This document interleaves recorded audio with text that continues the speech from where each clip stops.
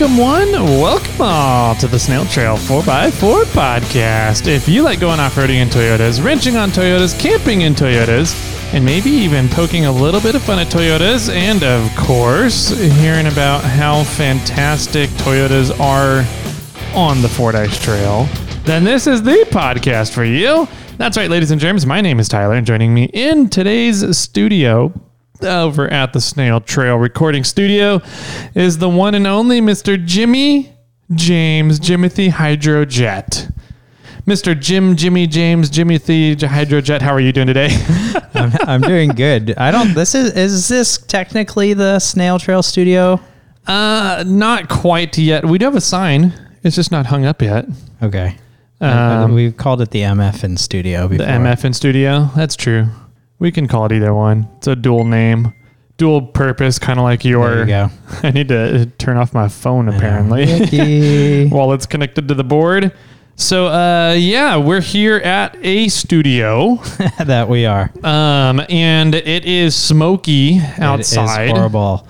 It's horrible. I think we should we make the official announcement? I think we should, yeah. The Rubicon is officially closed. Yep. Just got word from Joey today, who works for the county and is a listener of the podcast, and he just informed us that they're heading up right now as we speak to put up signs that are officially closing the Rubicon. The Rubicon Trail is being impacted right now, or it's not an immediate threat, immediate danger, but there's a big fire that has been growing at one of the fastest paces we've ever seen a fire grow here in Northern California, called the Caldor Fire, and it is just south of Highway 50, right at Pollock Pines and the Ice House Road that goes up to Ice House Reservoir. It's going to take quite a bit for the fire to jump Highway 50 because it's kind of a big canyon with a river right there and the highway. But we're supposed to see gusts wind today upwards of 35 to 40 miles an hour.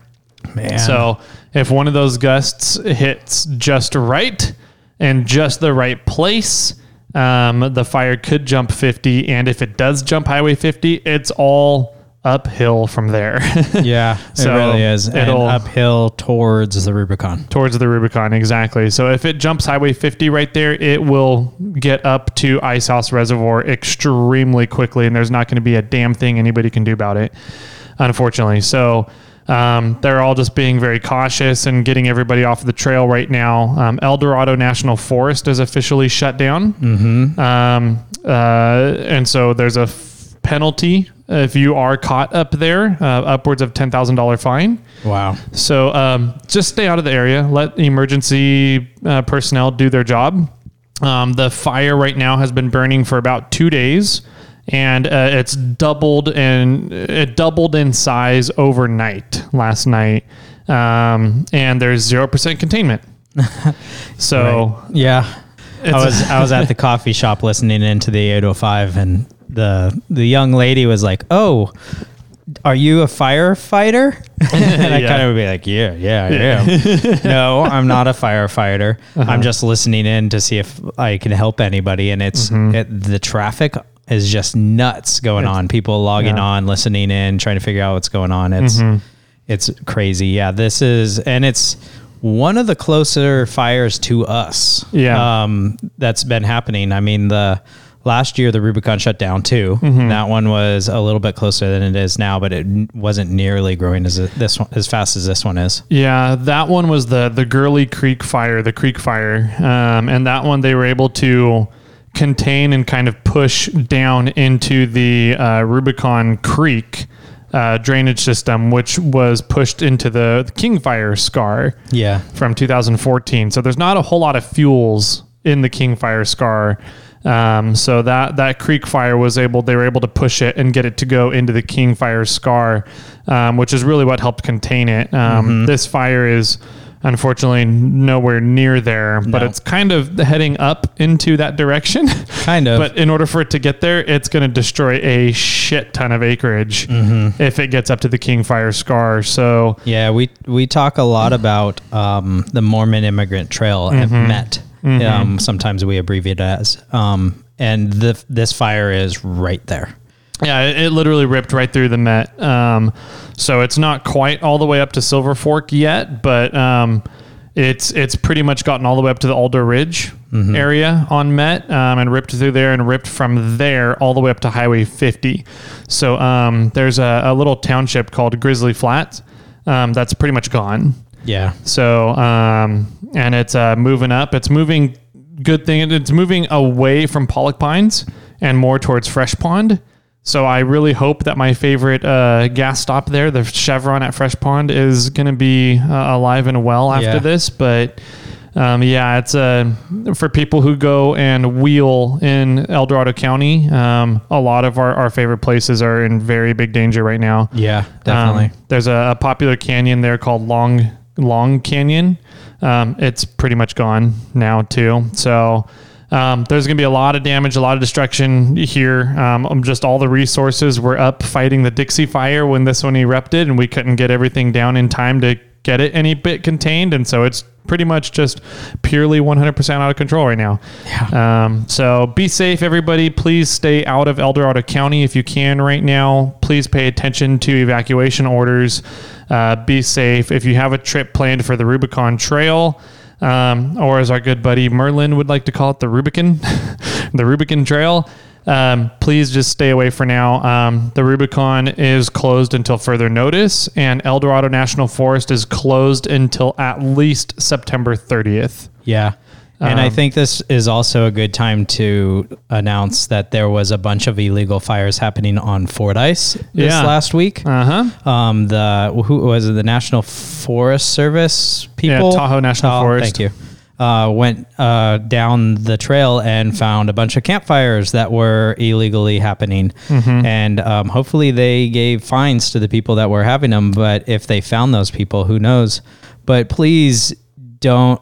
California right now is so dry. Everywhere, for the most part, or a lot of places across the nation are so dry. Just do what is legal and correct.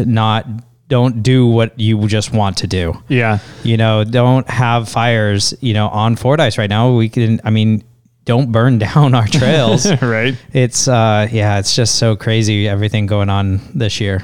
Yeah, it's interesting. Tahoe National Forest is definitely threatening to close Fordyce for the remainder of the year. So with Rubicon closed, Fordyce closed, Barrett Lake closed. I'm not sure if Deer Valley is still closed from the Tamarack fire, but it's if we can't get our act together and at least behave appropriately, the government entities have to take action. Yeah. So don't have fires out right now. If you see somebody having a fire right now, go and put it out for us, please. So yeah, or at least try to have a kind conversation. Yeah. And if the kind conversation doesn't work, reach out on the ham repeater to officials that are listening, so that they can get in there right quick and find the people for having a fire. So that's please just be aware. There's a lot happening right now, and a lot happening very quickly here in Northern California. So keep your heads on a swivel and pay attention, and just try not to be a part of the problem. Stay out of the emergency areas, and help those in need right now, because there's going to be a lot of people that are going to need some help very quickly here. I did hear that the city of Paradise gathered a bunch of stuff, belongings, and food and water, and clothes, and are donating it to the people to the Dixie Fire. Oh wow, yeah, because they know what it feels like. They know what they've gone through, and it's kind of neat to see these people that have been hit now starting to rebound and donate things out to others. So, I think that's enough somber news for today. It's enough somber news. Yeah. If people want to help in any way, donate to the Red Cross. The Red Cross is making a huge push and effort to help a lot of these people. So, look for Red Cross resources. And, if you want to kind of be aware of what's going on, and you're outside of the area, you can get on the 805 Echo link if all the connections are not being used. I think it's limited to 5 or 10 connections at a time on Echo Link. But if you get on there, please do not transmit. Please leave the transmitting on the repeaters in the area to ground traffic that needs to be communicated. You can sit there and listen all you want, pay attention, listen for updates, but avoid transmitting unless you have something very valuable to add to the transmission traffic, the communications traffic. Yeah, a lot of what's going on that frequency, but that channel. The channel, is people trying to figure out where the damn fire is and know if they need to move ASAP or if they can sit for a little bit longer and collect their belongings before they have to run out. Yeah. So, and then a lot of emergency communications going on as well. So cool. Yeah. So what else has been up, man? We have we just released episode 220. Yes. Hopefully everybody enjoyed that episode. Yes. I know we did. We enjoyed it a lot. It was a lot of fun sitting down with John and Merlin on the trail, and it was kind of cool. You could hear rigs going by us at some points in the recording, which was pretty fun. So everybody really enjoyed Merlin. Yeah. Which was pretty fun. He's a really neat guy, has a lot of really cool stories, a lot of crazy stories too. And he sounds good on the microphone. That he does. He's got that old smoker voice. Yeah, he does. So, we're going to get those guys back. If you guys want to hear more stories specifically about anything in particular about the Rubicon Trail, let us know, because those guys' heads are filled with more information, more details, more history of the trail than almost anybody else out there. So if you guys want to know something, that's the whole point of us doing this, is to get those stories out here, get them documented, so that, if and when John and Merlin pass and are no longer with us, we still have that history saved for the historical value. Yeah. So let us know what you guys are looking for. We're going to have them back on to go through a few more things with the trail in the future, but let us know so that when we have them back on, we know what you guys are looking for as well. So you can shoot that over to us. You guys know how to get a hold of us by now. There's Facebook, there's Instagram, there's email, there's voicemails. You can give us a call and give us your feedback. So lots of different ways. Yeah, definitely. I know that there's stories. How about this? When I was re-listening to the episode, I was thinking about stories that John has told us that were parallel with some of the things that he was saying. And there's so much more information. Like, why is the Rubicon what is it? The road technically? County maintained public road. Yeah. Why? How does that fall into line? He was telling us about things in the 60s, and then they started closing things. Yeah. There's so many parallel stories here that would be great to share. And if you guys do have any questions or information or stories that you want to hear about why things are a certain way on the Rubicon, please reach out and let us know. Yeah, there's a lot of fun little tidbits. I think that the whole water rights usage up there, up there, is a fascinating story, and the infrastructure that's been put in place by SMUD when they took over all the lakes up there. There's a massive power station underground. Oh yeah, in that area, which is pretty neat. And when you think about it and know that they built a power station underground in blue granite, which is one of the hardest substances available on Earth, on this planet. It's pretty freaking impressive what they've done up there. Just the infrastructure they've put in to connect the Buck Island to Loon Lake, that big spillway there. The underground power station, what they tried to do to get Spider Lake interconnected with everything, and ultimately failed, but what's left now because of it. There's a lot of really cool stories up there. So awesome. So let us know about that. We have some more reviews from the giveaways. Let's do it. So we are currently at 291 reviews. All right. Once we reach 9 more, once we reach 300, we will be doing a swag pack giveaway to the first 300 reviews. Cool. Yeah. Over on iTunes. This will be fun to try to figure out how to do it. Yeah, right. So we have a couple of new ones here that are coming up. We left off with our good buddy Kevin Poole. Oh, yeah. Last time. So we're going to read his from JD Wheeler. It's called Shenanigans.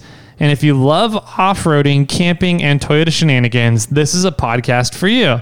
Great content from these two guys keeps our ear holes up to date on things going on the 4x4 community. New products, great products. Keep up the awesome work, guys. I'm looking forward to episode 200. Woohoo!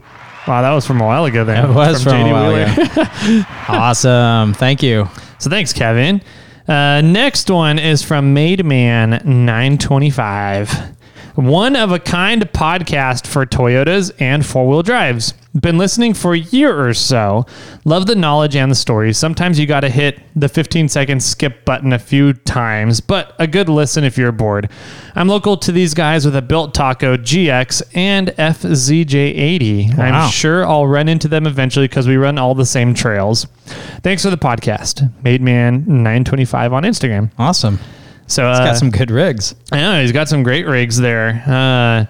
Yeah, so we'll get another one here. I'm pretty sure this next one, he's already left a review before. Well, that's a bonus for him. Uh-huh. Because he two entries into the 500. Yep. Or 2 entries into the 300. Mm-hmm. Yeah. So he's pretty much, I think he's got a 1 in 150 chance at winning a swag pack and 1 in 250 chance at winning a winch at the moment.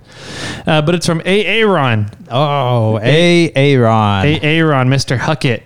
It says Snail Slime. Great guys talking about great things and keeping the entertainment value on point. Love the campfire discussions and the trail stories. When you're out in Colorado, hit me up and we'll knock out some of those bucket list trails. Heck yeah. So sign me up. Is it on fire? I might come out there now. I know, right? They're probably getting all the smoke inhalation from us over here. It's bad. Yeah, it is pretty bad outside. So yeah, those are a couple of the reviews from kind of not so recently, but we're trying to catch up. Caught up. Yeah, so maybe next Thursday we'll have 300. You think we get 9 in a week? I think right now we're getting about 5 a week. Okay. So we'll see. I'm still thinking we'll hit 300 by the end of August. Okay. But we'll see how it goes here. We'll see. Yeah. So along with some reviews, we have some voicemails that we've been holding off. Okay. We'll see how dated these are. Does it have the dates on them actually? July 28th and July 31st. Okay. So they were a little while ago. And this one here is from Jason Green. Oh, shit. And I don't really want to play it. I just want to state that, so jumping a little forward, when we were all up at Sierra Trek this year, or this last weekend, he tagged my vehicle with a Wheeling Whining Whiskey sticker. Oh. And he didn't only tag my vehicle. He tagged all 3 of the things that I brought up there. He tagged Clifford, he tagged the trailer, and he tagged Bobcat. Well, I bet you that's probably payback for you going around and putting snail trail stickers all over their booth. That wasn't me. That wasn't me. It's probably payback from me putting stickers on his rigs. But I put them in inconspicuous locations. Yeah, did he put them like right on your windshield? Right on the rear windows, bottom left corner, where actually technically it's allowed legally to be. Yeah.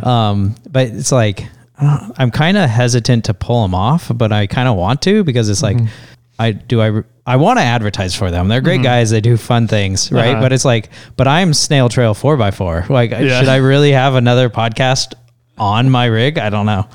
But yeah, I still have mine on there, mainly because I'm too lazy to pull out the anti-goo thing and pull it off and then de-stickerize it, de-goo it. But also, for what it's worth, I did tag his again, but he doesn't know that. See if he finds it. Yep.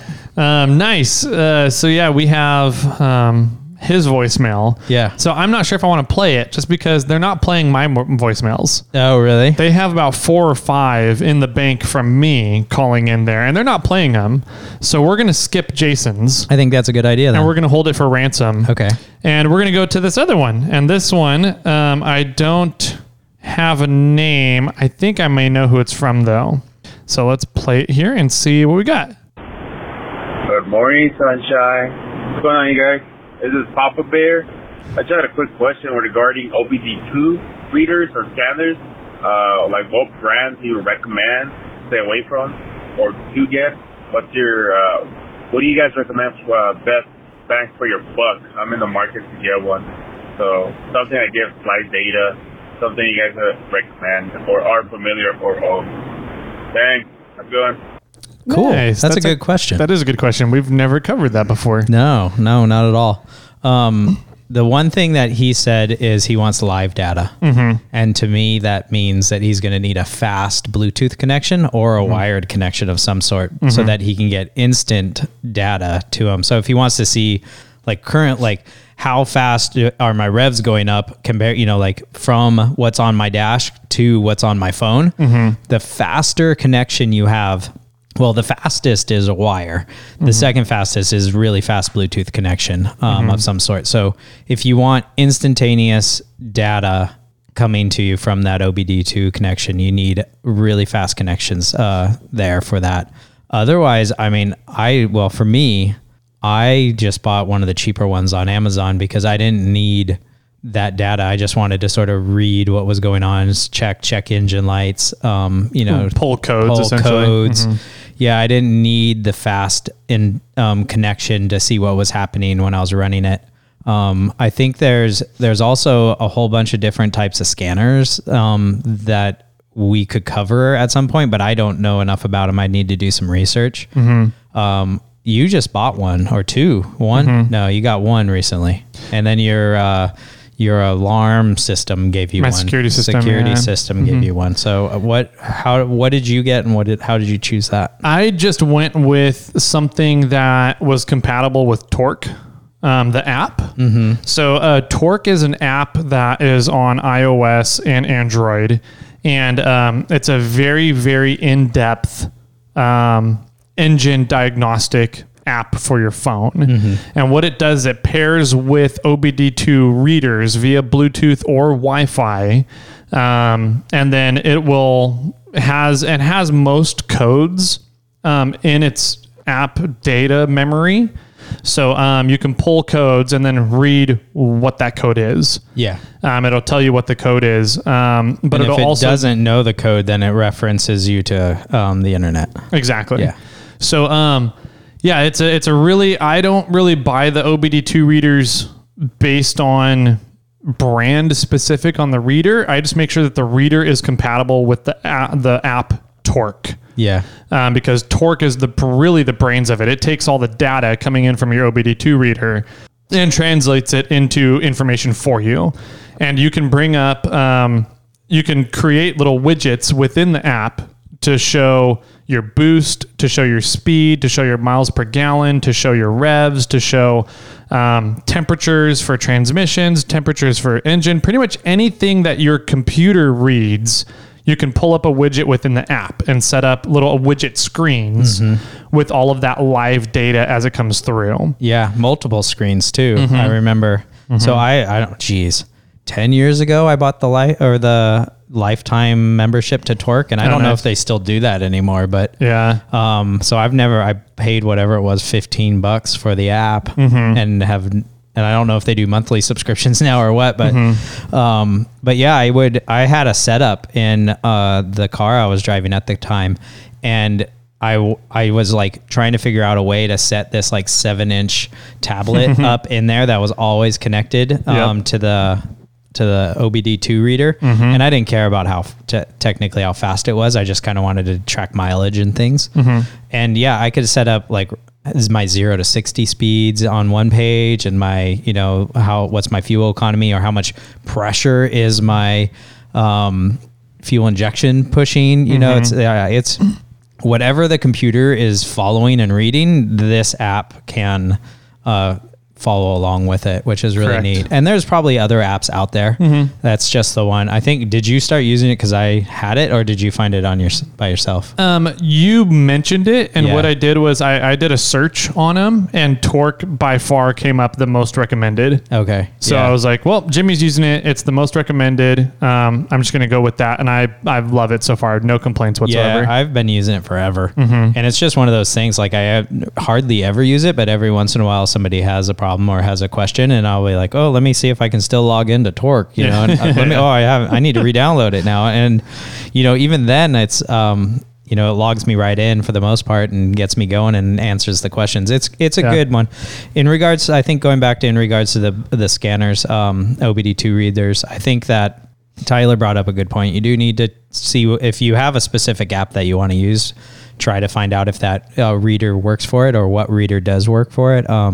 You know, and then there are different levels and price points to find out about how in depth you want to go with it, you know, and I think it all kind of comes down to what do you want to do? Yeah. You know, so I think one thing that I would recommend, I got ones off Amazon that were like 10 or 12 bucks a piece. And I got 2 of them of the exact same model, exact same brand. I do not recommend doing that. If you want to keep track of multiple cars, your phone's Bluetooth reading tends to save everything in your Bluetooth settings based on the model of that reader, rather than like an IP address kind of thing. Sure. So what I've been finding is I need to go and get a different brand because I can't have the same reader in the F-150 and the 4Runner, because if I do, it tries to connect. I have to disconnect and tell it to forget all the information when I go switch back and forth between the 2 cars and reload the reader each time I go back and forth between the 2 cars. So what you're saying is that if you have 2 different readers, it's still outputting the same IP address, air quotes. Interesting. Yeah. I didn't know that. Within Torque, though, you can set up multiple cars. That's what because I use Torque Lite. Oh. So I don't have the paid version. Okay. So maybe that's one of the features of the paid version. If the paid version can do that, then I'm pretty sure that's what I need to do. Well, so time out.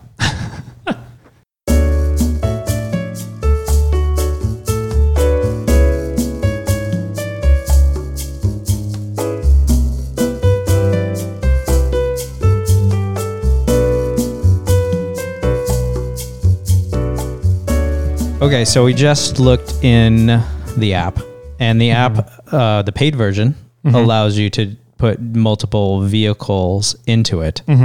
But the question is now if you have the same OBD2 reader and they're transmitting the same Bluetooth name and frequency, I would say.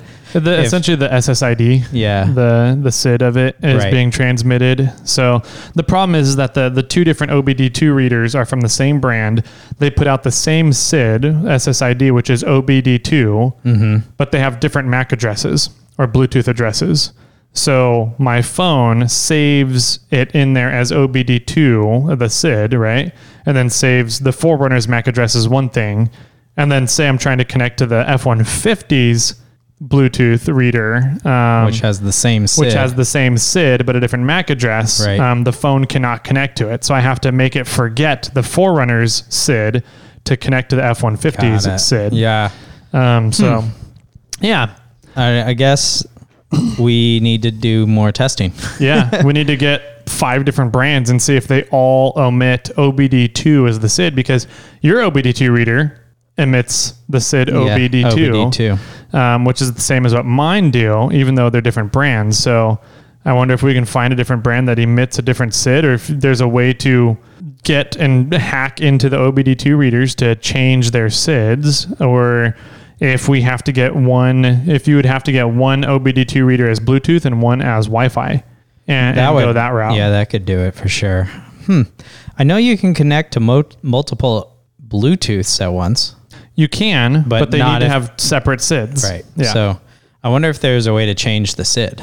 That's the question. You'd have to see if we can hack into the OBD2. So I just went into my Bluetooth settings, and if I hit settings, I can rename at the top. Would that change it? I've tried it and it doesn't work. Yeah. So, well then, good luck, Papa Bear. Yeah. If you have one vehicle, then we got some of the answers for you. If you have multiple vehicles and you want to run this, then we've still got some testing to do. Yeah. What's really good about Bluetooth, OBD2s, is engine code failures, and when the engine code pops up to figure out what's going on. Yep. And being able to read those, and then being able to determine what the solution is to remove those, or possibly just remove them. First of all, which I think technically is illegal. I'm not sure. Really? I think it is. Interesting. I think because you can cheat your way through things. Yeah. I did not know that. Yeah. Because that's usually always my first move is whenever I blow an engine code, I pull the code, see what it is, and then immediately erase it and see if it comes back. So yeah, I think that like smog shops out here need to see if there's engine codes that came up and see what's going on. But also that's the reason I want to erase them. Right. So I mean, I think this might be an interesting topic to jump into one day. So we'll have to get into OBD2 systems someday. I know that Lee has an engine reader that he really likes. Okay. So we can ask him for some details on that. Yeah, maybe we'll just have him on. I know that Jesse Stovetop has essentially set up a burner phone as his gauge cluster in his dash. Yeah. And he just runs everything off of his ECU. Okay. So I know that he has a program he likes. So yeah, we'll have to get in touch with some people and get some different ideas of programs out there and compare and contrast them all. That'll be good. For sure. I know that, and this might be jumping the gun here, but oh well. I know that Lee's talking about even starting his own podcast. I heard. So which should be really cool. Yeah, we'll give you more information about that when it comes down the line. It's going to be Land Cruiser Overlanding-esque. So we'll see what becomes of it. Yeah. Yeah. So shoot, how far are we in now? And we haven't even gotten to kind of our main stuff that we're going to be doing. Nope. Let's get into it then. If we missed anything, we'll get to it later. Another episode, but we have some fun stories to tell you guys from Sierra Trek. Yeah. So Sierra Trek was last weekend. Surprisingly, the smoke died down for like pretty much the whole event, from perfect time Thursday of the through event, Saturday of the event. Every other day around the event was terrible.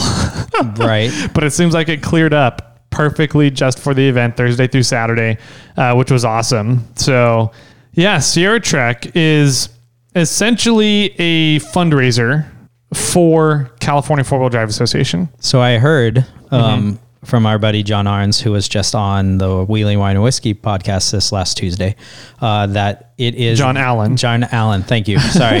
I always get those two mixed up. Not the guy that was on our podcast on Monday, but the guy that was on Wheeling Wine and Whiskey's podcast on Tuesday. Yes. John Allen. I'm pretty sure John Allen told me that Sierra Trek is Cal 4 Wheel's biggest fundraiser. It is. That's crazy. Absolutely. That's awesome. Yep. So yeah, the whole thing is, it's just a big fundraiser, right? And the whole idea is that people come and get to run a bunch of trails in the Fordyce area, the Meadow Lake area. So there's Signal Peak, there's Fordyce, of course, there's Bear Valley OHV, there's some fun side-by-side runs out to Bowman Reservoir, Bowman Lake. From there, there's a ton of history up there, Gold Rush history as well. So there's an SUV tour you can take and get a really cool kind of historical view. Yeah, I wanted to do that. That would have been really cool because I would love to learn more history about Summit City up there. That used to be up there, I should say. Right. There was a city of 4,000 to 5,000 people at Meadow Lake Reservoir for a good 10 years. Maybe a little bit more, a little bit less, right around there, before the miners just kind of gave up because the weather conditions were too harsh in the winter. Yeah, I heard something along the lines of every winter their whole city would be demolished and they'd have to kind of rebuild the next year because it's just, they get feet of snow up there. It's 7,500 feet or something like that. 7,500. Jason was saying when he goes up there and he does snowmobiling around that area and the bathrooms are covered. He knows where the bathrooms should be. And they're not there. They're buried in the snow. So they get feet of snow, feet of snow, and they there was reports of them digging tunnels in the snow to get around town. Wow. So it's pretty crazy what they had to go through up there in the extreme winter weather conditions that are up there. So I would love to learn more about Summit City and how that worked out, and it ultimately didn't work out in the end. But yeah, a mini city in and of itself, mini camp gets erected each year for Sierra Trek. There's a bunch of tents that get erected and a stage that gets put up. There's a well there on the property. It's private property where Cal4 sets up. Where they have a contract lease with the Gleason family, who has been very, very supportive of Sierra Trek and Cal4, and allows us to keep using the property year after year. Yeah, it sounded like we are the only people that are not we. Cal4 Wheel is the only event that happens on their property. Yep. That's it's crazy. The only event that they give permission for the property there. And they've been doing it for 54 years. This was the 54th anniversary. Yep. 54th anniversary. Next year is 55. Yeah. So it's the longest running fundraiser, longest running event for Cal4. The raffle pulls in a lot of money. A new record was set this year. Really? Which is really impressive considering the raffle almost didn't happen. And that it seems like there was a lower attendance. No, this year was a higher attendance. Really? Yeah. Oh, people were making it sound like the campground was not as packed as it used to be. Well, definitely. I mean, depending on what years you're talking about. I mean, there used to be 1,000 to 2,000 people that would show up to Sierra Trek. Okay. And in the past few years, 2017, 18, and 19, attendance was way down. It was like 200 to 300 people. And then this year, they had registrations up to about 600 people, and they said something like 120 did not show up. So it's neat to see it starting to grow again. Yeah, I think there's something there that people just wanted to get out, but there's also the flip side that I think people are wanting to support. I agree. There was a lot of support for the event, which is really cool to see. Huge kudos goes out to the chair and co-chair of the event. Yeah. Jeff Dax, Coral Dax are the chair this year. And then John Allen and Renee Allen were the co-chairs this year. And they worked their asses off. They did. They both got up there the Thursday before the event. So they're up there a full week before the event and then another 3 to 4 days during the event. So it's a huge production to pull this off. And a lot of volunteers put in their time for it. And it worked out phenomenally this year, considering a bunch of the trials and tribulations they had to fix and go through to get the event to happen in the first place. Right. So, like the porta potties. The porta potties are a great one. Yeah. So there was a lot of issues that happened, and they stuck it out and made sure that all the issues got fixed to have a really good event this year. It was really cool. They had a live band called Diva Rocks was there. They had some great music, a cover band for a bunch of different stuff. There was the trail runs on Thursday and Friday through Fort Ice. And Saturday, right? There was just the river run. Through, yes. Yeah. Sorry. So the full trail, they did Thursday and Friday. It was long days, as always, when you're doing that trail. And then Thursday, Friday, Saturday was a river run. Yep. Which goes down from Meadow Lake down to Committee and then back up. So you're going down 5, 4, and 3, and then back up 3, 4, and 5. Yep. And the Friday had the Signal Peak run as well. Yes. There was the Outer Limits run, which is Bear Valley OHV. That happened on Saturday. Andy, our good friend photographer Andy, did the Signal Peak run on Friday. Okay. And he said there was a brand new with paper plates Dodge TRX. The T-Rex. T-Rex. Yep. And it got body damage on it on the way up. Yeah. Which is, I'm like, ooh. Yeah, that guy showed back up for the Outer Limits run on Saturday. Oh, really? And did the Outer Limits run too. Dang. So, which is a fairly narrow trail. A lot of work has been done on it the past couple of years to help widen the trail a little bit so that full-size rigs can fit down without tearing everything up on the Manzanita. Yeah. The club that maintains that trail pretty much maintains it for side-by-sides. So they don't keep it wider for, full-size vehicles. But he got some more scratches and not any dings, but he got a lot more paint scratches in his T-Rex. Trail patina. Yeah. What was it? Mountain High Sierra Racing Stripes. Yeah, there you go. And so the guy was like, yeah, no, I bought this truck to do this stuff. So I expect it's going to get beat up and everything. I'm just like, man, that's an $80,000, $90,000 right? truck that you're just immediately thrashing. Kudos to you though. Yeah. Cheers. If you don't mind. Yeah. All the runs went off really, really well. They got in late each day. I think we had everybody on trail around 8 a.m. each day, and everybody got off trail by 11:30 p.m. each day, except for Saturday. 8 or before. Yeah. Yeah. Some were starting at 7, right? That's right. I think the full river run on Thursday started at like 6. I think meeting time was 6. Oh, okay. Review of the rigs, and then wheels up at 7 is what I think theirs was. So, it's pretty cool. If you do the full run, they take like coffee and donuts down to the staging area for the full run in those mornings. So you get a nice little coffee and donut breakfast before you hit the trail.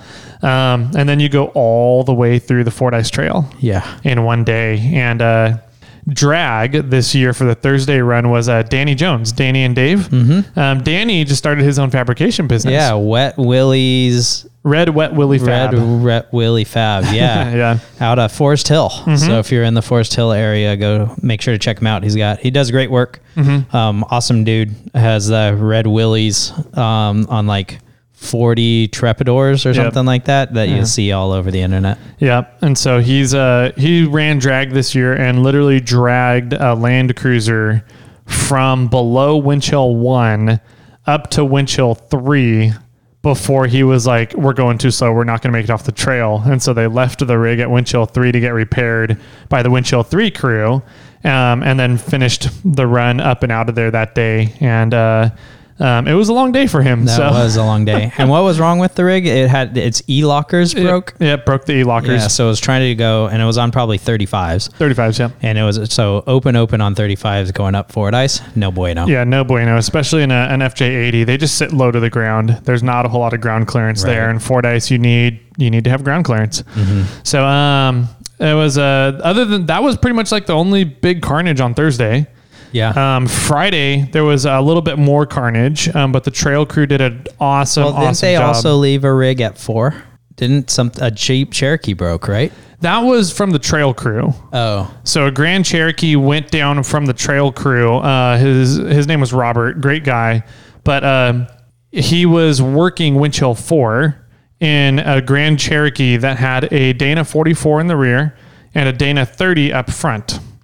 And I've never understood why Jeep built a 5.9 liter engine on a Dana 30 axle in the first place. Yeah. But he went down and snapped a lower ball joint off, broke a U joint on the Dana 30, and then broke a Dana 44 rear shaft as well, all going down Winch Hill 5.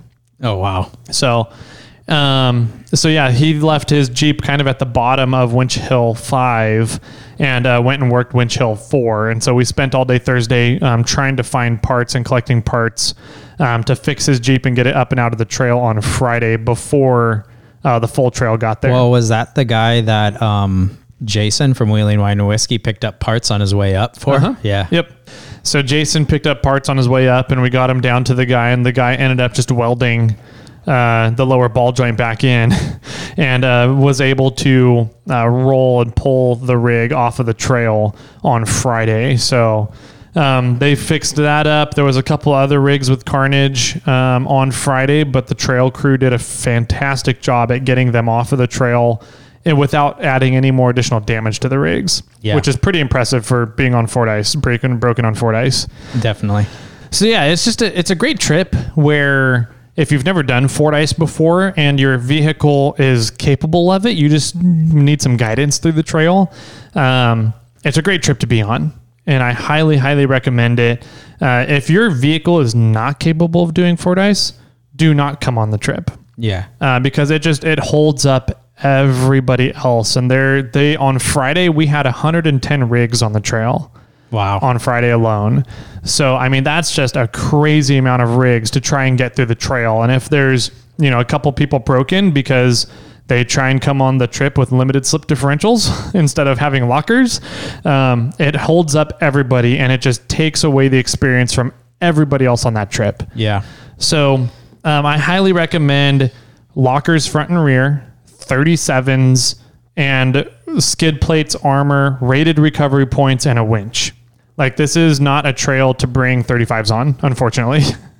Yeah. As your first time, at least. There was a rig in our group when I went out on Saturday. Mm-hmm.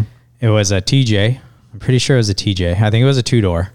So I'm pretty sure it was a TJ. 35s, limited slip front and rear.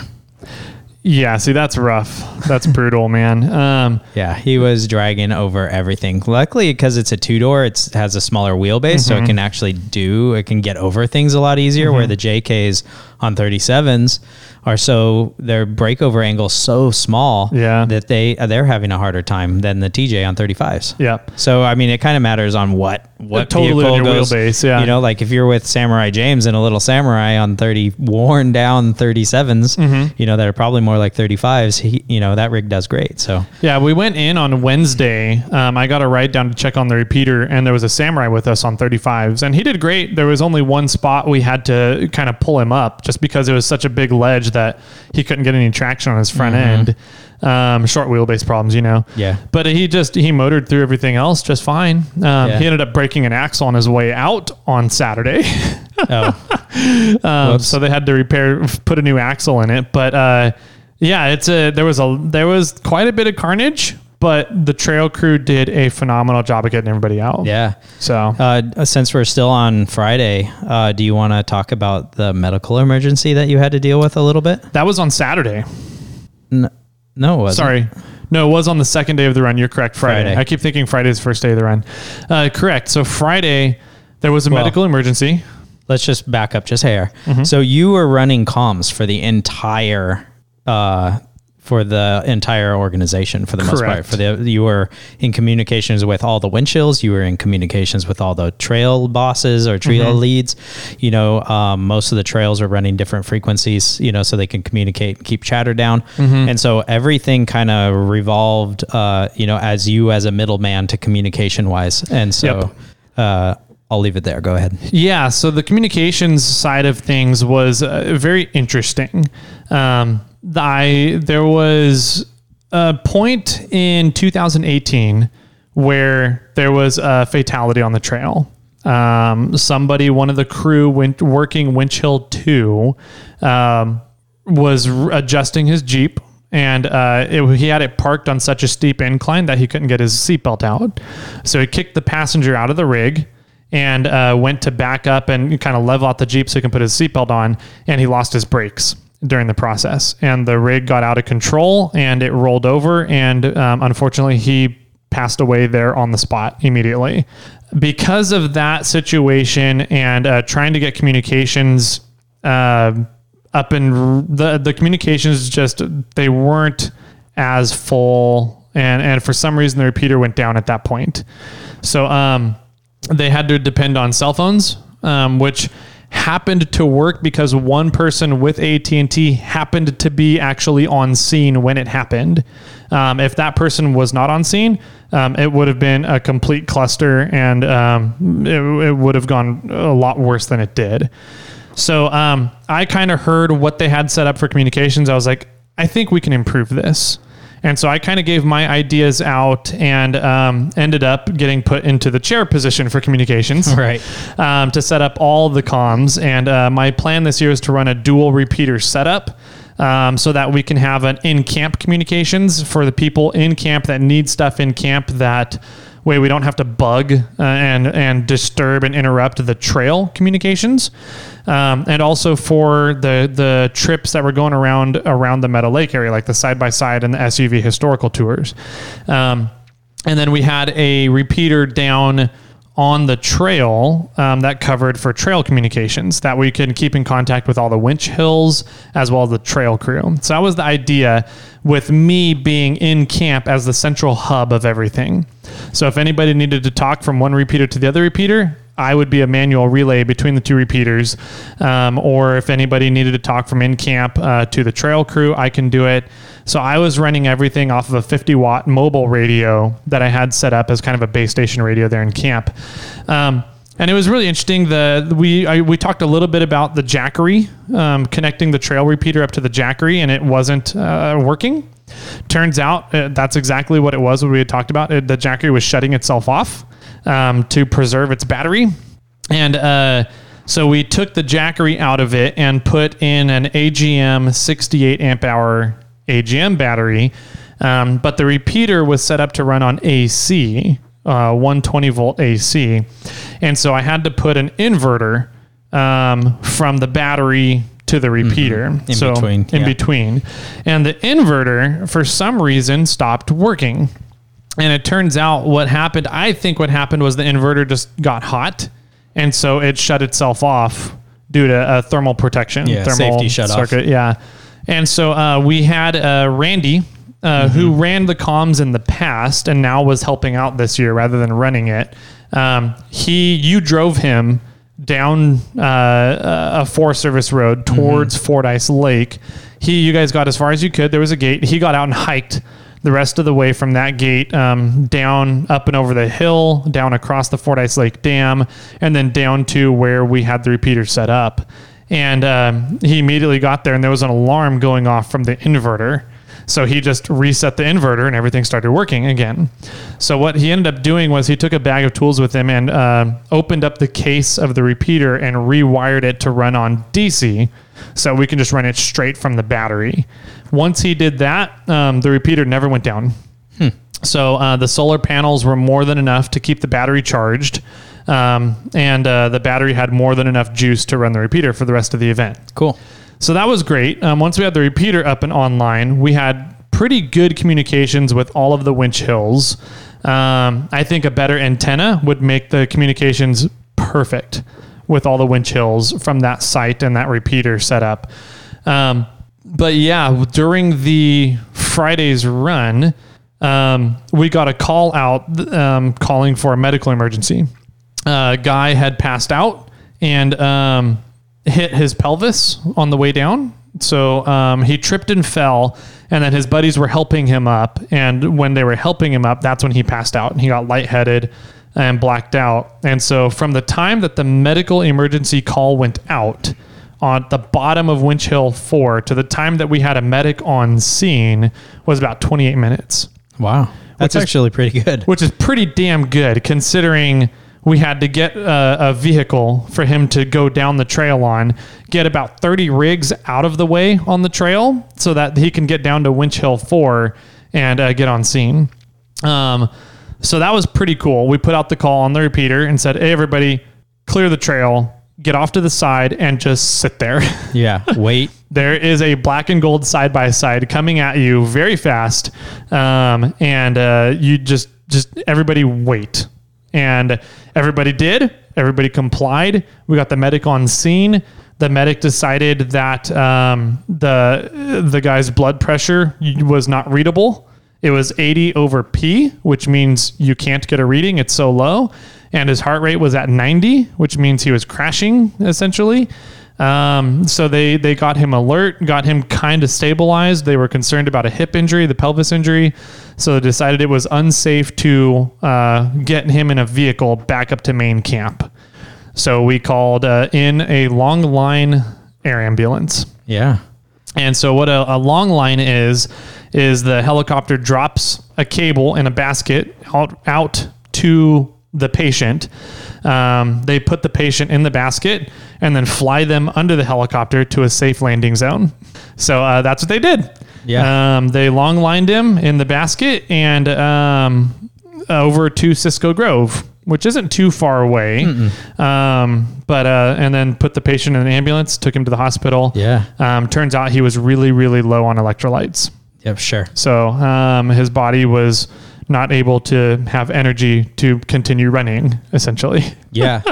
But I mean, I just want to say how awesome it was that we were able to have the communication, to be able to figure out what was going on, to be able to make the phone calls that needed to be made, right? And communicate with the emergency services. The dispatcher. Yep. Yeah, the dispatcher. And I think at some point you were also listening and talking to the helicopter. I was listening to them. I didn't reach out and transmit to them. Okay. Yeah. We just told the dispatcher over the phone, said, hey, we can hear the helicopter on the CalCord frequencies. We can talk to them if they need us. Okay. Yeah. So let us, if you need to run any ground operations, let us know and we can run it on the ground here. But they never did. They decided to long line the guy over. They had an incident command set up at Cisco Grove, right, rather than landing him at Meadow and then transporting him from there. So Yeah, it was. The communications on that. I mean, we sat down afterwards, and I was kind of paying attention. I was there as like, hey, go do this. Yeah, as a go for it when you need it. Yeah. We needed it. You know, like, hey, go find the water truck because we need to water down the helipad. You know, and I was like, okay, you know, and it was interesting to hear about like kind of listen in afterwards about, okay, this went well. You know, we did things correctly. What can we improve on? Yep. You know, and there was things there that could have been improved on, and there was things that, you know, went to plan, you know, and it was just great to kind of have the infrastructure to be able to solve these problems. Absolutely. Yeah, there's always ways that things can be improved. You can always make improvements, which is really cool to sit down afterwards and talk about ways we can improve it. I know what I'm going to be doing for next year's event to improve the radio comms, but there's some other ideas as well to make use of the good AT&T signal in that area. So yeah, communications. Luckily, this year, communications was one of those things that we did not have to worry about. Yeah. It can be made better, but we still had contingencies and backup plans and redundancies in place that we had to use, but we still made use of it. And communications, we had communications throughout the trail, throughout all the winch hills, I will say, winch hills 1 through 5, the entire weekend, which was nice. My, and I don't know, this probably doesn't have anything to do with you. But one of the things that because I went out on the trail run on Saturday, and Art, what is trail lead? Yeah, Art was the trail lead, but he's also the president of Friends of Fordyce. Correct. He, you know, was giving a spiel, and he said, "Okay, I'm on the ham radio on this specific frequency," and then people were like, "Well, do you have a CB radio?" He's like, "No, I just have this mobile or handheld, you know, and I'm going to be on the ham." Yep. Well, okay. Well, how about GMRS? Do you have a GMRS connection? And so my only beef, and they ended up working, like one guy had a GMRS that also had ham, and then they gave Art a GMRS, and so he could communicate on both and everything. But either Cal 4 or somebody needs to make the call that this is the communications at the event, and you know, on the trails, people need to have this. I agree. I gave my recommendations on that, and they went either on deaf ears or somebody decided nobody wanted to make a decision on it. Yeah. So I just kind of left it up to each run to decide what they wanted to do. And I never heard from over half of the runs about what they wanted to do. Sure. But I had a spreadsheet set up with all the frequencies and everything that people that did communicate with me what they wanted to run for their group. And I don't think any of that information got sent out to participants. Yeah. So there was a big, I agree, there was a big gap in the event communications planning and the participants knowing what was going on for event communications. Yeah. So that's another thing that I'm going to put my foot down next year and say, hey, we need to narrow this gap, especially since people noticed it. Right. And it was being talked about as, you know, from being a air quote participant on a trail, you know, and people are like, well, I don't have that. Yeah. You know, I only have this. Yep. And there's like, you know, GMRS or FRS, you know, CB and ham are out there, and everybody's using a variety of it. And, you know, and so you kind of have to have either one, the trail lead either has to have ways to communicate on all three, or somebody needs to put their foot down and be that communication. I listened, they went on to GMRS 4. Okay. And so I was listening in on GMRS 4 just in case somebody needed something relayed, but they were doing pretty good. But I didn't have any way to listen in on CB for some sort of communications, you know. Yeah. Plus, because I was running my mobile and a handheld in Bobcat, and I was on communications with you on the repeater. I was in communications with Art, the trail lead,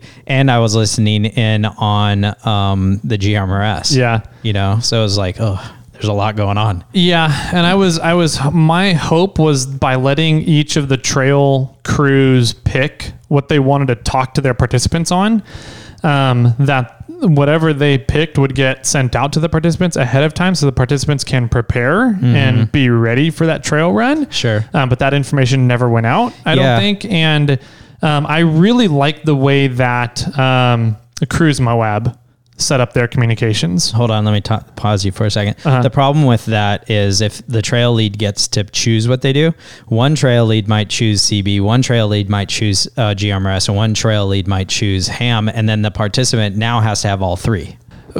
Correct. So my argument from there would be to the participants would say, I don't want to go on that trail run if they're not going to, if I can't talk with my trail crew. Sure. So that was my only beef about that possibility. So what did Cruise Moab do? Cruise Moab set up everything on with the participants on FRS. And they said, we're going to be running this FRS channel for this run. And then we will have Basecamp monitoring the ham radio repeaters as well. If you need to get back in contact with Basecamp, they also had a couple of satellite phones out with the trail crews, and cell phone numbers to the comms in Basecamp as well. Luckily, there's good cell signal in Moab, Utah. There's not really great cell signal at Meadow Lake. Not at Meadow, but there's shockingly decent cell signal on the trail. If you have AT&T. I have Verizon, and I had pretty good cell signal all the way down to Committee. Nice. Okay. That's good to know. They must have improved their towers there. But in Meadow Lake at the Basecamp comms, AT&T was the only thing there. Yeah, AT&T, from what I noticed, was the only thing that worked at Meadow Lake. Yeah. But as soon as I got around the bend of Meadow Lake and was able to see down the canyon, I got service and was able to call the assistant a few times. Nice. Yeah. So that's good to know. Anyways. Also, at Cruise Moab, they handed out FRS radios as the gift. Yeah. And so every participant received radios. Yeah. Right. And they were like, you might not have it, but here you go. Yeah. And then they had it. Yeah. So, I think that, which is what we're giving away actually as our Patreon's gift. Yep. So if you're a Patreon, you're getting the FRS radios / GMRS radios that we received from the Cruise Moab, which are Midlands. Yep. I agree. I just think something needs to be said or made. I agree. And that's one of the problems with dealing with a volunteer organization is that sometimes decisions do not get made, and sometimes decisions upset people. And because it's all volunteers, you have to make sure that people stay happy. So you always end up finding kind of a middle ground somewhere. And I think that communications is one of those places that should not be found a middle ground with. Sure. It's just too important, especially when you have medical emergencies. Everybody has to be on board with a communications plan. Sure. So I agree. Speaking of keeping people happy, there was a certain gentleman that is very particular to CB.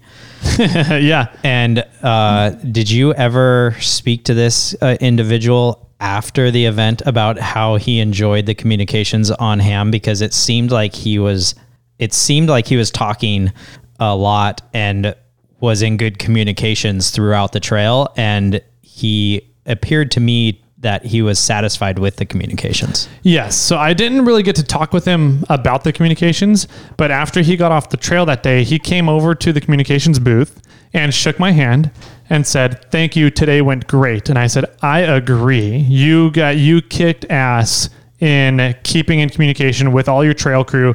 Your trail crew heard you the entire time. I could hear you the entire time. You guys did a great job of getting all the broken rigs off of the trail. I think everything worked out great." And he goes, "I agree." Oh, so good. That's like a shining star, like a rainbow with pot of gold at the end with him. He's just him and another guy. They're awesome guys. They have a lot of passion for Cal 4 for the event. And they've been around the longest. They are the two guys that have been attending this event the longest out of everybody that was there. Yeah. And both of them came up to me and shook my hand at some point during the event. Oh, cool. So I was like, that's great. That's a huge, huge win for me. So I think that, I've shown what communications can be, a little light of it. And I think it can still be made a hell of a lot better. Yeah. So, that's my plans for the future. I think that, CB is working its way out of the off-roading here in Northern California, which is great because it's so much better there's so many more things you can do with a ham radio or commercial communications. So yeah, we're working on that. Let's see. The rest of the event was pretty darn good. The raffle was awesome. I won a couple of things. Yeah. I won some Gear Wrench bolt biters. You won some things that we donated. I know, right? Do you have those, by the way? I think you were saying you were going to, not here, but do you have them in your They're at home. Your tool kit? I haven't unpacked fully yet. Okay. No, but I meant, do you already have them? Oh, I don't think so. No, this is actually something new for you. So that works out well. Yeah, it works out really well. They were Awesome. the 3/8 and 1/4 inch drive bolt biters, which I'm pretty sure I do not have. That's great. That's good. Yeah. Those are awesome. Fantastic. Yep. So And I'm mad because I was hoping you had them so I could have them because I don't have those either. Yeah. So those, I won $50 from Esprit de Four. Oh, Yeah, which is pretty funny. yeah. Are you a part of that club? Nope. Okay. So I guess Esprit de Four donated $50 gift certificates or gift cards to the raffle. What, And like Amazon or don't know. Visa gift cards? Are they literally like a cash thing? I don't know. Oh, I haven't unpacked yet. yeah. You haven't looked that far. Okay. Yeah. So, the raffle was good. Kelly, the president of Esprit de Four, won the Morflate 10.6 compressor. Oh, that's funny. Which is pretty good. He was camped with us too. He's a good guy. He's a really good guy. He's a really cool scrambler. That's that. The raffle went good. The live band was great. The food was phenomenal this year. It was outstanding. The food was really, really good. And hats off, kudos to the kitchen staff. They get up at 3:30 a.m. every day to prep breakfast. Yep. And they don't close down the kitchen until everybody's off the trail and had food and eaten. So They probably run go- in shifts. They do run in shifts. But some people don't. The lady in charge of all, Donna, she does not. Yeah. She stays around the entire time. So she's up from 3:30 a.m. until midnight to midnight 30 every Yeah. day.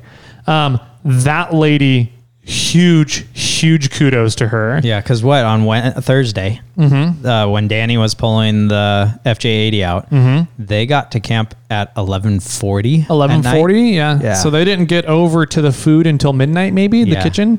And that was the latest night. That was the latest night, yeah.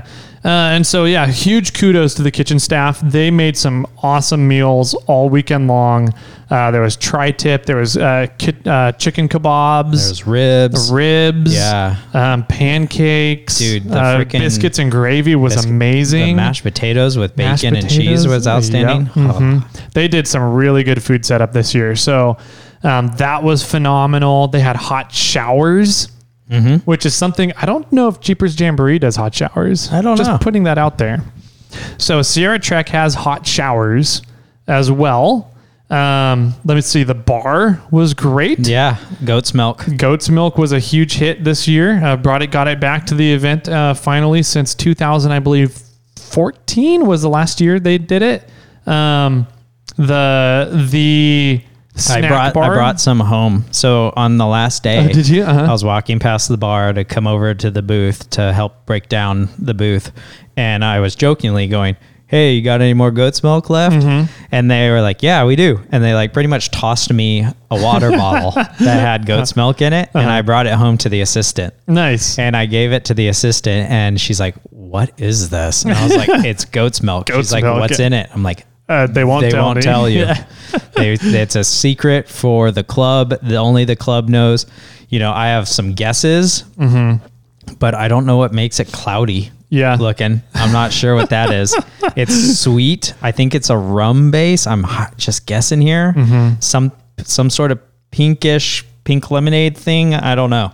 But something's cloudy in there, and I don't know what it is. Yeah. Anyways, so she was really hesitant to try it until I poured a glass for myself and a glass for her. Gotcha. And then she's like, "Oh wow, this is way better than I thought it was gonna be." It's good, and it's good. It's tasty. Good. It's sweet, but yeah, I had a fair share of those while I was up there. Yep. There was a lot of those. The snack bar did a great job this year. So typically the snack bar is kind of open like during the day, during lunch hours. And they do soft drinks. They do Gatorades. They do I don't know if they have vitamin waters, but they do non-liquor drinks. Yes. And they typically will do like burgers or hot dogs, something like that. And on the first day they had Dave McKinney from Rubicon Trail Adventures, who has a Traeger on a off-road trailer. Yeah. So he brought the Traeger grill and grilled up some tri-tip sandwiches for the snack bar on Thursday, and they were a huge hit. They went out quick. Oh, I'm sure. So I think going forward into the future, there was talks about having him barbecue and getting Traeger involved to supply pulled pork, tri-tip, and some other goodies for the snack bar for lunchtimes. That'd be nice. Yeah. So that was awesome. There was a lot going on. There was a ton of vendors this year. It was really neat to see all the vendors back. Yeah. So it was before we go into that, I wanted to just say because I wanted to close with vendors, but I wanted to also say that because I went out on a trail. Yeah. Right. And we had some pretty good carnage on the way down, and I'll just make it brief because I know we're super at the end here. We're going long. But on the way down, we had a guy blow a PSC power steering line. And actually I carry a power steering line just for this exact reason, and it fit and it worked well. And so we buttoned him up, put power steering fluid in. He went the rest of the day and went all the way down to the committee and all the way back out. Totally worked fine. Everything worked great. On the way out, we had a Jeep that started the trail. He didn't announce it. He started the trail and he only had 3-wheel drive. Wasn't running an axle shaft. What? Right.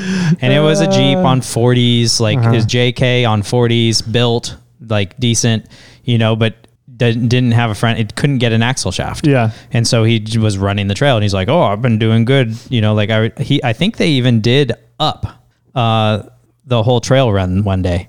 Oh, I know that the week before they were over on the Rubicon. They were on the Rubicon, and they did the Rubicon. And so he couldn't really crawl things that well because he was only going 3-wheel drive. So there was a lot of times, and this group, they're skilled wheelers, but they didn't really want any direction. Yeah. Right. So they would try to go up things, and I'd want to, and they were kind of like, no, I got it. And I was like, okay, fine. You got it. Go ahead. And then they get stuck and they're like, okay, which way do I go? And they're like, well, you got to back up a ways because now reset you and do what I want. Bad spot. And so, one of the people in their group was like 100% any help at all, and would get mad if you told them something. It was just, and I'm like, hey, because I got voluntold to be a guide on the trail that morning. Yeah. Like when I signed up for the trail run, and then they were like, oh, Jimmy, awesome. Hey, you want to help out? Yeah. Like, sure. Like, not really. I came here to enjoy. I wanted to be behind Tail Gunner and just putt along with Samurai James, who was Tail Gunner, and just hang out. But no, that didn't work out. No. So anyway, on the way out, the guy that was in 3-wheel drive hit Turtle Rock faster than he should have, and broke his lower link mount from the frame. Yep. Ripped that whole mount off of his frame. The bracket off of his frame. It was crazy. And at one point he was trying to go, and I'm like, stop. Like, what are you doing? He's like, no, I'm trying to get up this hill. I'm like, you're broken. Yeah. Stop.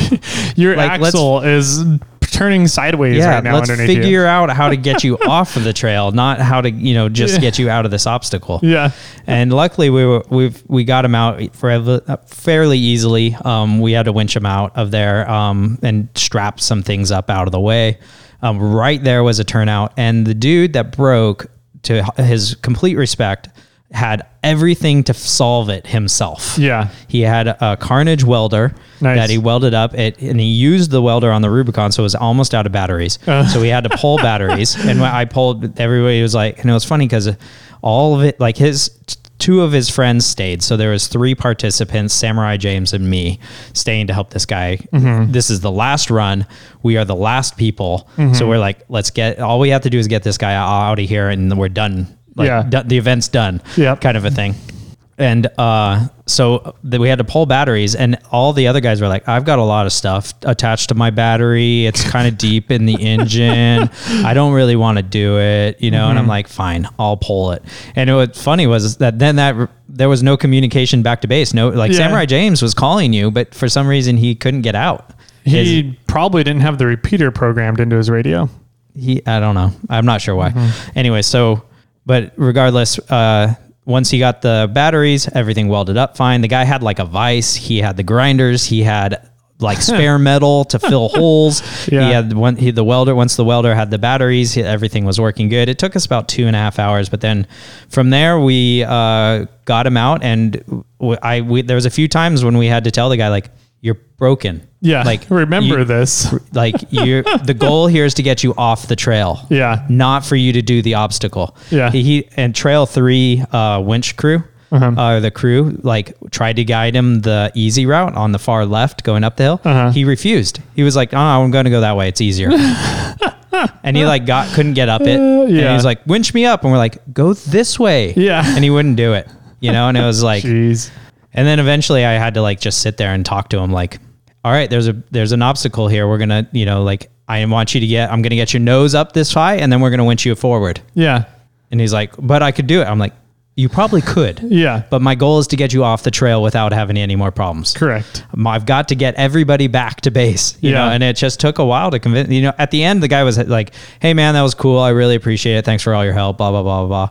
You know, but I was like, this could have been prevented. Yeah. I'm curious, during the driver's meeting in the morning, was anything talked about that's saying if your trail crew says this, you need to listen to them? Because our goal is not to have a great, just do whatever you want wheeling day. Our goal is to get 40 rigs down and back up here. I don't recall. Okay. I do recall Art saying, does anybody have any issues with your rigs that you want to address with us, the trail crew, to let us know what's going on? Yeah.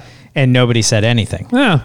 And I know that Samurai James went and told a stock JT that he couldn't come on the trail. Stock Gladiator. Gladiator. Yeah, he's not getting down that. He ain't gonna make it. Yeah. You know, and what would have been nice is if somebody would have stood up and said, yeah, I don't have a front axle fully together. Yeah. You know, and so I don't know. It was a success at the end. Okay, that's good. Yeah, you guys, the river run definitely took longer to do than in typical years, but I think a lot of that had to do with that there was only 3 trail crew. Technically, there was only 2, and then you volunteering to help that morning, spur of the moment. Voluntold. You're voluntold to help spur of the moment. Yeah, there's some improvements that could be made with both river runs. It seems like both river runs had some issues, but we can clear that up for next year's event. Yep, I think that'd be good. So I have all the issues written down in the communications log, so I will be printing that up and sending it to next year's chairman, so that it can help him make decisions on the event. So, I think other than, like I said earlier, the issues that came up in the event were pretty substantial issues, but everybody worked their asses off and got everything done, and it ended up being a great event. Yeah, I think so. There were no big injuries, at least nothing that wasn't handled. We got everybody off the trail and back up to camp. There was food for everybody. There was hot showers. The bar didn't run out of alcohol. It ran out of Jack Daniels. That's funny. Yeah. I think that the event was phenomenal, and for $185 as a participant compared to a lot of other events out there, like Jeepers Jamboree or anything like that. Don't get me wrong, Jeepers Jamboree puts on one hell of an event, but it's $550, $600 almost. Wow. For the ticket for there. So if you're looking for an event that still does a great job, come check out Sierra Trek in next year, 2022. Absolutely. So, and let's go down a list of our memories of sponsors that were there. Oh my God. Just to kind of give a shout out to these people that were supporting the event and helping out. And I think the main big absolute sponsor this year for Trek was Metal Cloak. They were kind of like the big title sponsor this year. Yeah. Metal Cloak was there.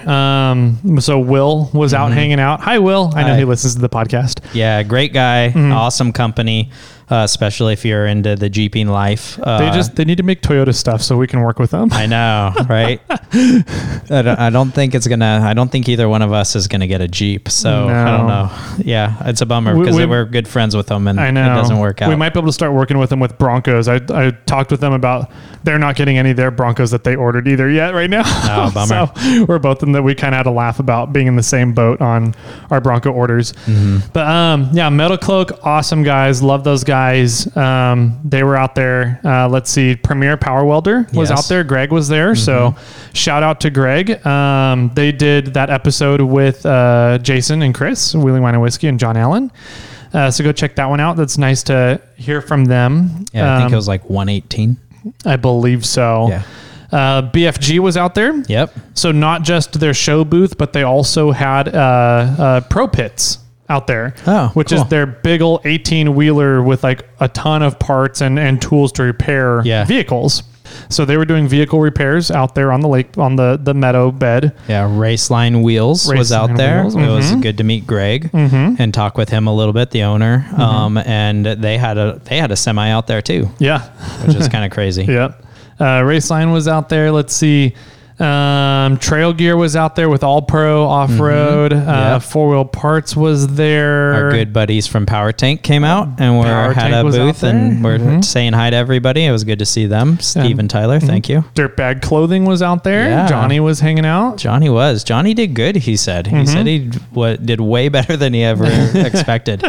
Yeah, and so the Wheeling Wine and Whiskey guys were hanging out in the Dirtbag booth and we were supposed to be near each other, but then Comms was in the Morphlate booth and they had that set up right next to the stage and it was too loud, so we had to move across the vendor area from each other, and I think we're going to bring a water balloon launcher next year.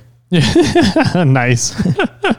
That'd be great. Just don't get any of the comm stuff wet. Yeah, right.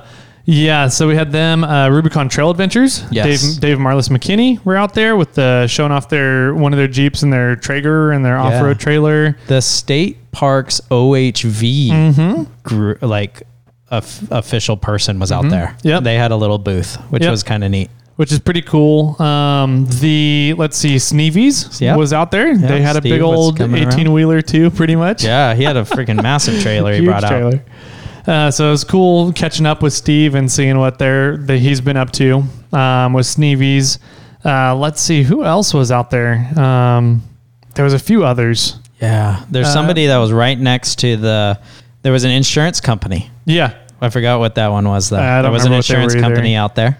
Cal 4 obviously had a booth there. Tread Lightly had a booth. Yes, that's right. Yeah, both of them. There was a booth because each year Sierra Trek tends to pick somebody that they memorialize the event for, who is the memorial person. And this year was Dana Holland. Yes. And so Dana Holland, if you guys are familiar with off-roading in Northern California, Dana has a huge reputation going way back of volunteerism in Northern California off-roading scene. So they had his Jeep out there, his old Jeep. Dana is no longer with us. He's passed. But his son has the Jeep, and the Kickapoo is the name of the Jeep. Okay. And it's a CJ5 and an off-road trailer with it as well. And Dana was very active with search and rescue, with Cal 4 and volunteering and running events, being chairs for a lot of things, and getting volunteers to be very active. He was very good at that. So they had a little booth to commemorate and memorialize for Dana Holland. Oh, cool. Which is cool. And then there's a few others too. So yeah. Cool event. I enjoyed myself, even though I had very long hours every day. Yeah, well, you're pulling double duty. Yeah. You were working for Morphlate and working for Cal 4 Wheel for comms. Yeah. So you were in the middle of trying to sell people on the Morphlate kits. You were trying to answer things on the comm. Yeah. And occasionally I try to step in and nobody really wanted to talk to me. They wanted to talk to you. And it's like, I can answer a lot of these questions, but And then on Saturday, I was out on the trail because I wanted to go. Let me just say, I wanted to wheel farther than Chris did. That's true. That was your goal. That was my entire goal. How far did Chris make it when he was up there? He drove to the top of Winch Hill 5, is what I heard, and then walked or got a ride down. Yep. The rest of the trail. And I drove all the way down to Committee and back up. So I got him beat.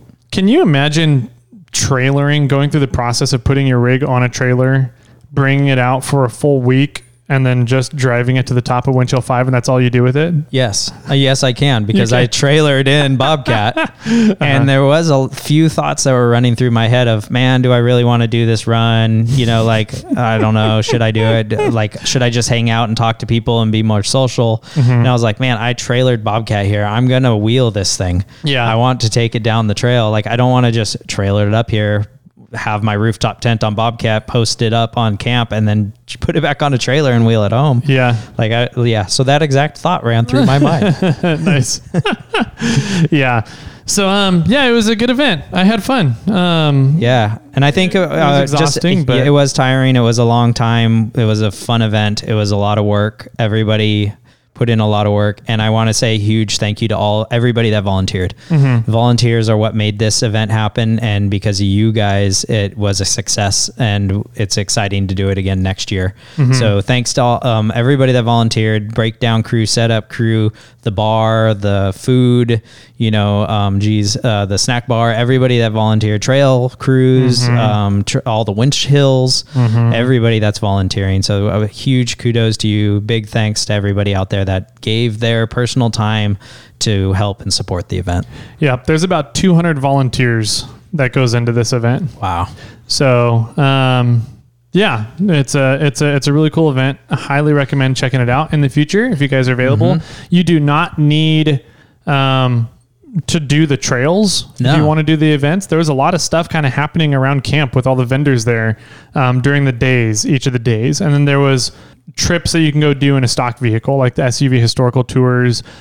Just More Than Stock can go do the Bear Valley OHV loops. Signal Peak, they did the harder side, but I believe in normal years they also have a route that does the easy side. Yeah.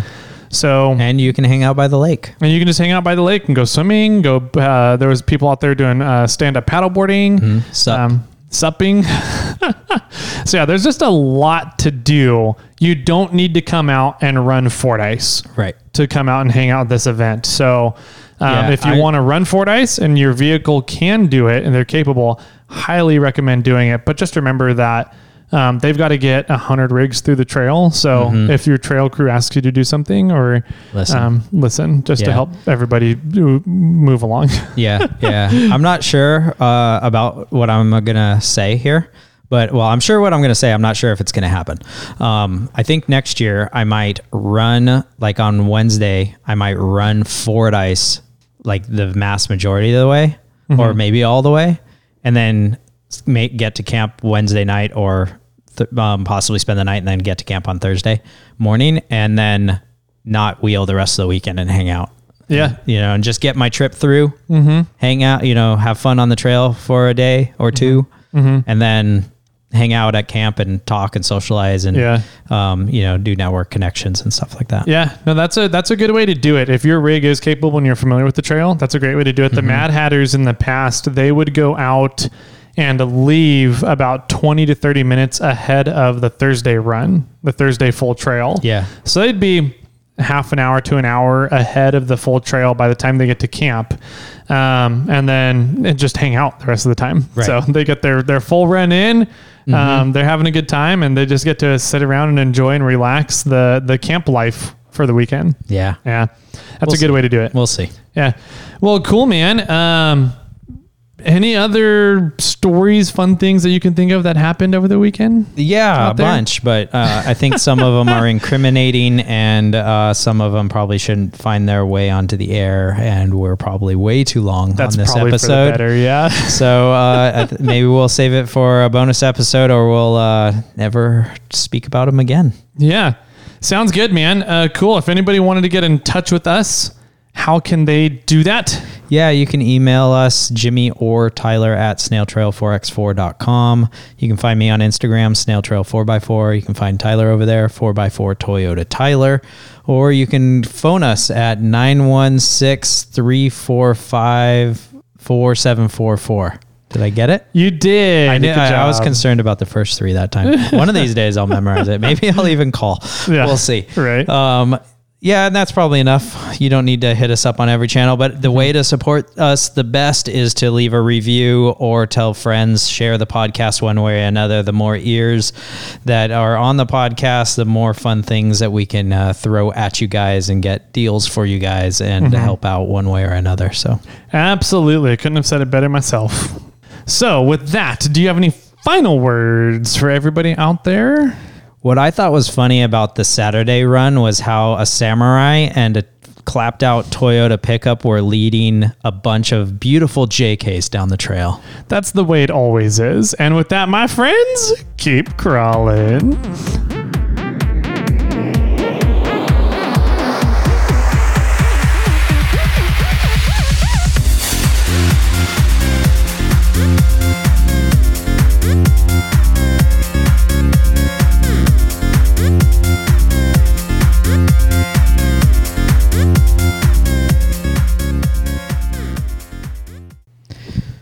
You recording?